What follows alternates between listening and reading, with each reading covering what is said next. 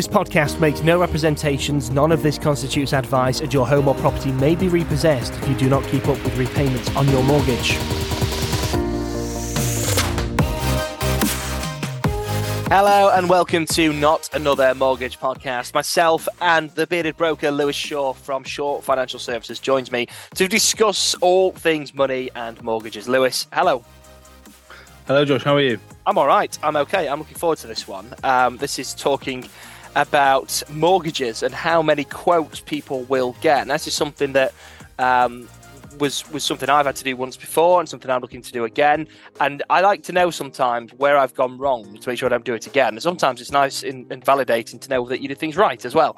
So you're going to talk us through some very interesting studies and surveys that have been done recently about how many quotes people tend to get when they're looking for a mortgage.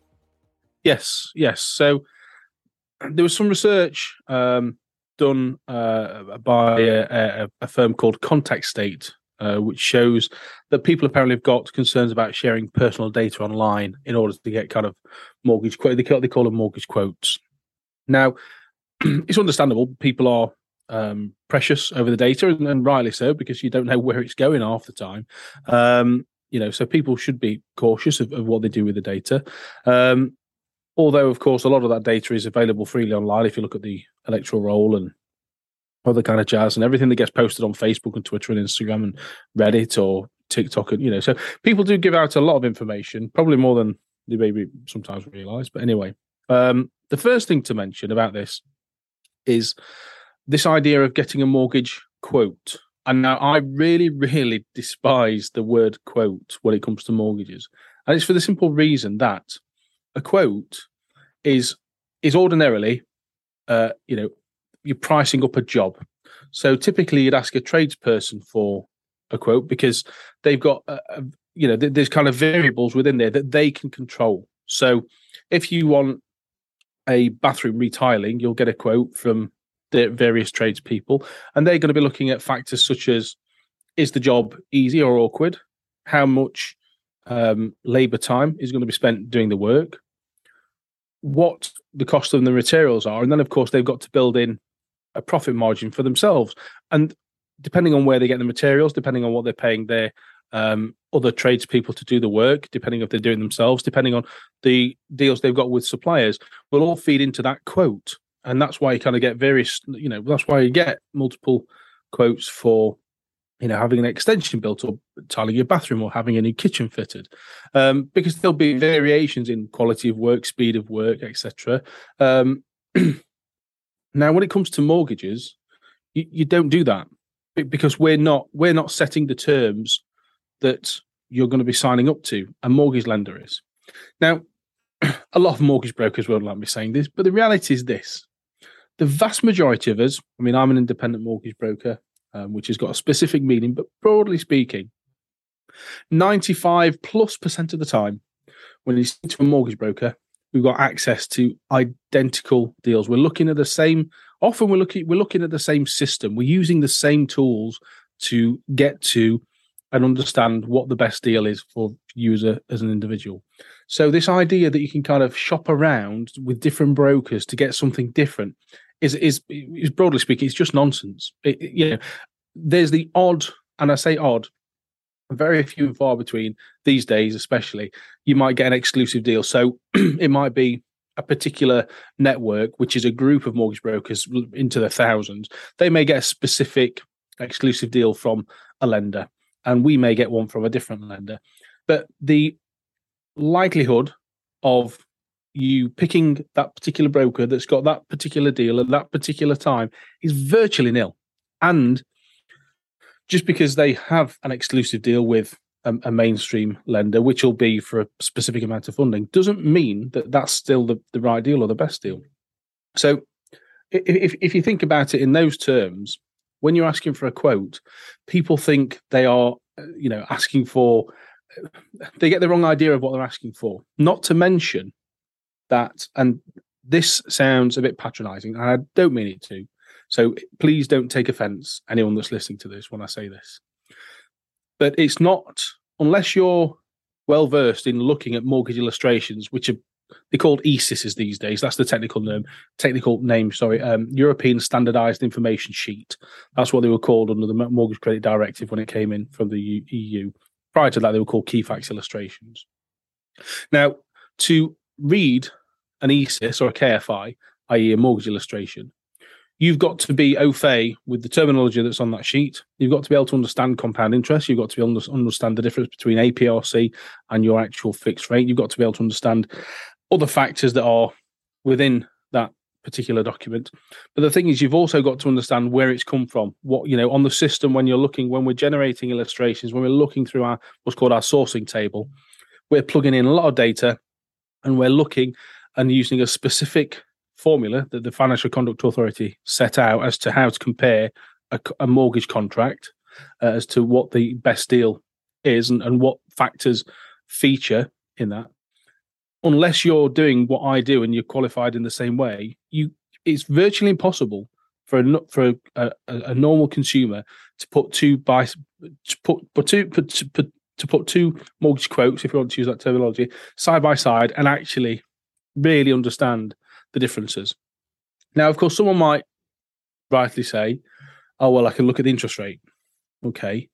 But then are you looking at all the other factors? Are you looking at the redemption penalties? Are you looking at the overpayment parameters? Are you looking at the fees that are attributable? There's so many variables that feed in that there's that saying, isn't there? There's X amount of stuff that you do know. There's then a smaller element of things that you don't know, but you know that you don't know them. But then there's huge amount of information that you don't know. And it's in that space. That's why we exist. That's why financial advisors exist, because we're looking at things that people wouldn't necessarily consider important, or, for example, understand, because most people aren't working with interest rates and stuff like that on a day-to-day basis. So it's not a criticism. So I always try and say this. So for example, if someone is a teacher or a doctor or a nurse or an accountant, or they are a carpet fitter or a joiner or a sparky, everyone is good at what they do. You've got experience in your role and all that kind of stuff. You're an expert at what you do, no matter what, whatever that job is. You're an expert at what you do. You do it day in, day out, and you know what you're doing. So I couldn't come in to anyone else's job. I struggle to rewire a plug. Do you know what I mean? I'm not I can change a bulb. That's about it when it comes to my electrical knowledge. I'm terrible with it. DIY, I'm shocking at. So I wouldn't go into someone else's role and presume to know how best to do it, what tools to use, all that kind of stuff. The problem is sometimes, because of the rise of comparison sites and that kind of stuff, people mistakenly are misled into thinking that they can do what we do. Because of these tools online, because of various kind of TV journalists saying go online and have a look at some of these tables. I think I've said this before. There was research by Experian that showed that something like only 3% of people that selected the top deal on a comparison site were actually eligible or met the requirements for that particular mortgage. 3%. I mean, that's and what are the chances that if you're going to be doing that, what are the chances that you would be in that 3%? It's pretty slim. If we were asking someone to do that with, I don't know, spin it around. If you got £100,000 to invest as opposed to wanting to borrow £100,000, would you just go onto a fund index and go, I'm going to pick one? You don't know what you're picking. Yeah, but there's a graph, there's a table. I know what I'm doing. Do you see where I'm going with that? Yeah, exactly. Yeah, it makes sense. And it is a minefield. But as you say, and this is why these people exist. I suppose it might, for me to give an analogy here, because I'm self-employed, I pay someone to do my accounts and tax and things for me. And whilst it costs me money, I tend to get that back because they know what they're doing. And I suppose it's similar for yourself. I could go and get a mortgage myself, but I could go to you or somebody else, and yes, I've got to pay for that service, but it's normally worth it. Yeah, well, you'd hope so. You'd hope so. Yeah, absolutely. Otherwise, this podcast would be, if you said, oh, no, it's not, I'm terrible, don't come to me, it'd be a waste of time, really, wouldn't it? Well, it would. That's true. And so if we kind of go back to the original question in terms of seeking mortgage quotes online, so hopefully we've kind of I've established why it is the wrong terminology, because we don't set the terms of what you're signing up to, because it's determined by lenders, and we use specific tools. As I say, broadly speaking, there are 3 sourcing tools in the UK mortgage market. There are more, but broadly speaking, there are 3 that most people use, and we all use either one or more of them, because it's always good to make sure that you're using, you make sure you're getting accurate data, etc. Now, given that's the case, and given that most mortgage brokers most of the time can see pretty much everything identically, it doesn't make sense to kind of go shopping around for 2 reasons. One, we're all comparing apples with apples, and 2, unless you've got the knowledge of what you're doing with it, then it's difficult to know what you're comparing. You won't necessarily understand what you're comparing. And I reckon, as I say, I'm going to apologise, because if people do, I'm not being patronising or disparaging when I say that, but compound interest is, Einstein said compound interest is one of the most powerful forces in the universe, and one of the least well understood, which is the reason why, looking at some percentages on a piece of paper isn't necessarily the way to go. Now, moreover, the research that had been done online was particularly focused on consumers saying they only got 1 quote, some only got 2, or the majority only got 2. But there was bigger problems, that 1 in 4 apparently had concerns about sharing details about their occupation to get a quote. A third didn't want to disclose salary details, and almost 50% didn't want to share spending figures or ID. And I think almost 30% wouldn't be happy sharing their email. 40% didn't want to share the phone number. And so basically, they're not wanting to give people, understandably, people don't want to give out ID and income and spending and all that other kind of stuff that goes with this, on the basis that they feel as though they're giving away something private, which it is, but they still want the information back. Now, here's the problem with that. Lenders have very, very different criteria. So if you've got great credit and masses of income, and you've got a huge deposit, then whoever is at the top of the table might very well be the best deal. But we don't know. There's a lot of factors but it might be. The thing is that if you're asking us for a mortgage illustration, how do we know that that's going to be the right lender for you? Unless we have that information, we can't. It's akin to walking into a doctor's surgery. So without not wanting to share your ID, your residency status, your income, your spending, your credit commitments, all that kind of stuff.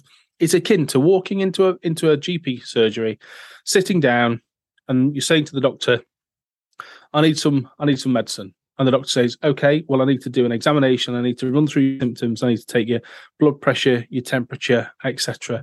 No. I don't want to do that. I just want some medicine. But unless you let me diagnose what the scenario is, I can't prescribe something without knowing what the symptoms are. And whilst we're not medical professionals or anything like that as brokers, the analogy stands. Unless I know what your income and outgoings is, unless I know what your residency status is, your address history, how long you've been lived there, what job you do, how long you've been in that role, all these other things that play in. Because, as I say, it feeds again back into that whole thing of you don't know what you don't know. So some lenders don't require 3 months pay slips and 3 months bank statements. Some will work off a contract that you've just started. Some will even work off a contract that you've not started. So, for example, if you were due to start a job within 3 months' time, you've got a signed work contract saying, I start on the 1st of December. We can use that. We can apply for a mortgage off the back of that contract. Now, again, most lenders won't do that, but some will. It may be that you've started a job and been in that job for 6 months. Well, again, some mortgage lenders, they may be at the top of the table, but they require a 12-month track record in one role.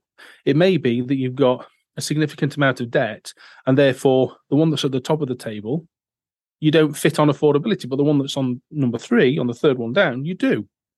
So sending out mortgage illustrations without having all that information in is really bad practice. And it's not in consumers' interest. I know people will think it is, but it really is counter to your own interests for 2 reasons. One, it means nothing. It's completely meaningless because it's akin to the doctor saying, well, I'm just going to prescribe you X, Y, and Z. Oh, will that fix me? I've no idea because you've not let me examine you. So I don't know. Hopefully it'll be fine, but we don't know. We're shooting in the dark here. Secondly, if you then get that mortgage illustration in, and then I think, oh, okay, great. Well, that's what I'll go direct to whichever lender it might be. There's then every possibility that because you've not given that information, then it gets declined. And then that can potentially have a negative impact on your credit file and credit history. And then you go to a different one and you get another quote. You do that again. Oh, and you've got declined again. Imagine if the lender that's right, when I'm looking at my system, imagine the lender that's right is number 7 on the list, for example. Now, bear in mind that list runs to thousands. Assume it's number 7. If you're doing it yourself and you're just constantly going in and getting quotes and quotes, you've potentially done 6 credit checks before you get to the 7th because you're doing it yourself or because you think you're just going to get a quote and all the rest of it. By that point in time, it could be that you've done so many credit checks that when you get to number 7, they decline you because you've had so many previous credit checks. They go, actually, we're not doing this. And so it's really, I know it sometimes feels counterintuitive, but it's really imperative and it's really important that's why you engage with a good quality advisor that's not just going online, because there's this misapprehension that stuff online is there to help you. We've got this idea with the internet, it's there for information purposes and all the rest of it. You know, you can use there's tools online. Right, let's be frank about this. The tools that are online are not there to help people often. They're there to sell you something. That's true for my website. That's true for every other mortgage advisor, every other financial advisor, every other pension specialist, every solicitor.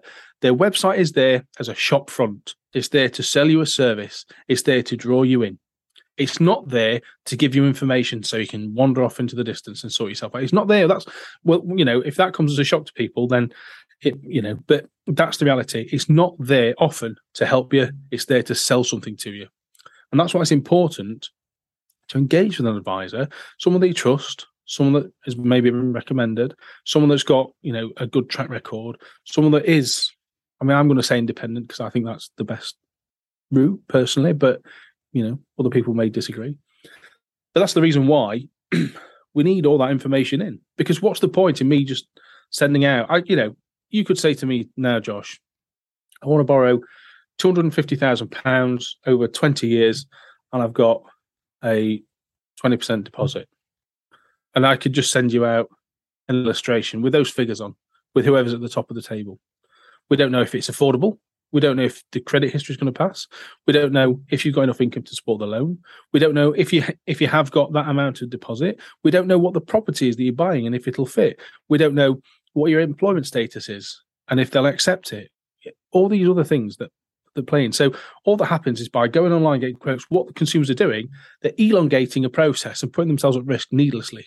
But it's done with the best of intentions because we think then that's what we should do, because we're always told to get multiple quotes. It's a really bad idea. And, you know, no one's out there saying anything, saying, look, don't do that. That's not saying that everyone should come to me for the mortgage. I mean, I couldn't deal with everyone, to be fair. I mean, it'd be a nice problem to have, but, you know, I'm one guy and I've got one pair of hands. But that's why you should speak to someone that you know, that you trust and that you can rely upon to do the right thing for you. And just believe in what they're telling you. Does that make sense? It does, and it's not what I was expecting you to say, because I honestly thought you were going to say you want to get as many quotes as possible. I suppose similar to car insurance or something like that. So here was me thinking, well, okay, I got 3, and I'm waiting for those to say you should probably have got more than, you know, sort of double that. And actually you're saying, no, you know, sometimes less really is more. Well, exactly. So, you know, when it comes to getting a mortgage, the attitude I take, and all the good brokers that I know of take the same approach, is they won't do anything until they've got everything in. So we'll want all the payslips, the bank statements, the credit reports, the ID, a full fact find and questionnaire completing, and we'll want all data protection notices signed and all that kind of stuff. Want to know about your income, your outgoings, and etc. And only then, once we've got all that information in, would I even think about looking at what particular deal we might look at, because there's a lot of things to factor in. Is a 5-year fix the right thing? Why is it not a 2-year tracker? What's the difference between a 5-year fix and a 2-year tracker? Well, it depends upon your personal circumstances and your plan. This is not a short-term thing. We're talking about borrowing a lot of money over a long period of time, which is going to be your biggest debt linked to your most valuable asset. This is not a 5-minute job. And this is why mortgage planning is so important. But that's the reason why that when I sit down with the consumer and I say, right, taking everything into account and all the questions, all the stuff that we discussed, this is the right deal with that particular lender on these terms. That's the cost. These are the upsides. These are the downsides. This is the reason for recommendation. Explain. Are you happy with that? Yes. Okay, now let's apply. It's very much a case of measure twice, cut once. Yeah, sage advice. For me, that makes sense, and I don't have any questions, which is always awkward because you always want to have a question to ask. But is there anything that I should be asking, Lewis? Anything that springs to mind? I don't think so. I think it's more about how do you pick a broker. I think it's about, and so I often get calls from people that are saying, I've spoken to so and so, or I've done this online, and I'm wondering if I could check it, or I want a second opinion. Now, personally, and I speak for myself here, but I know that a lot of my colleagues are very much in the same mindset. I'd like a second opinion, or basically, I just want verification that this is the right thing. And the answer is always the same. I don't mark other people's work. And the second thing is if you don't trust them, then don't use them. And fundamentally, if you're ringing me and ringing another broker, whatever, asking for, is this the right thing? There's an issue with trust. And if there's an issue with trust, you should just cut your loss. So if, in the same way that I was always taught by the guy that took me under his wing when I first started to do this job, if you have to question whether you should place a particular deal, then the answer is already no, you shouldn't. Because if there's an element of doubt where you're questioning yourself, then the answer is no. That's that. And when I say that, I'm talking about kind of if you are suspicious of mortgage fraud or staged income or whatever it might be, that someone's not being quite honest with you. If there's ever an element of doubt, Tom always used to say to me, then the answer is always no. That's that.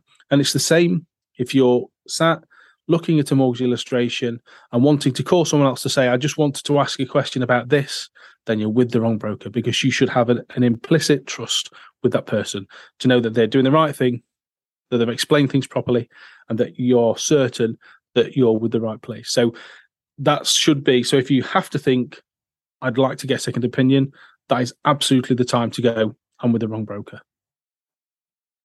Lewis, absolutely brilliant as always. Clear, concise, to the point, and absolutely helpful. Thank you again for guiding us through another minefield of financial and mortgage-based. I don't know the word. Stuff. That'll do. Yeah. And on that ending, we'll finish it there. What a way to finish all the jargon in this podcast. Exactly.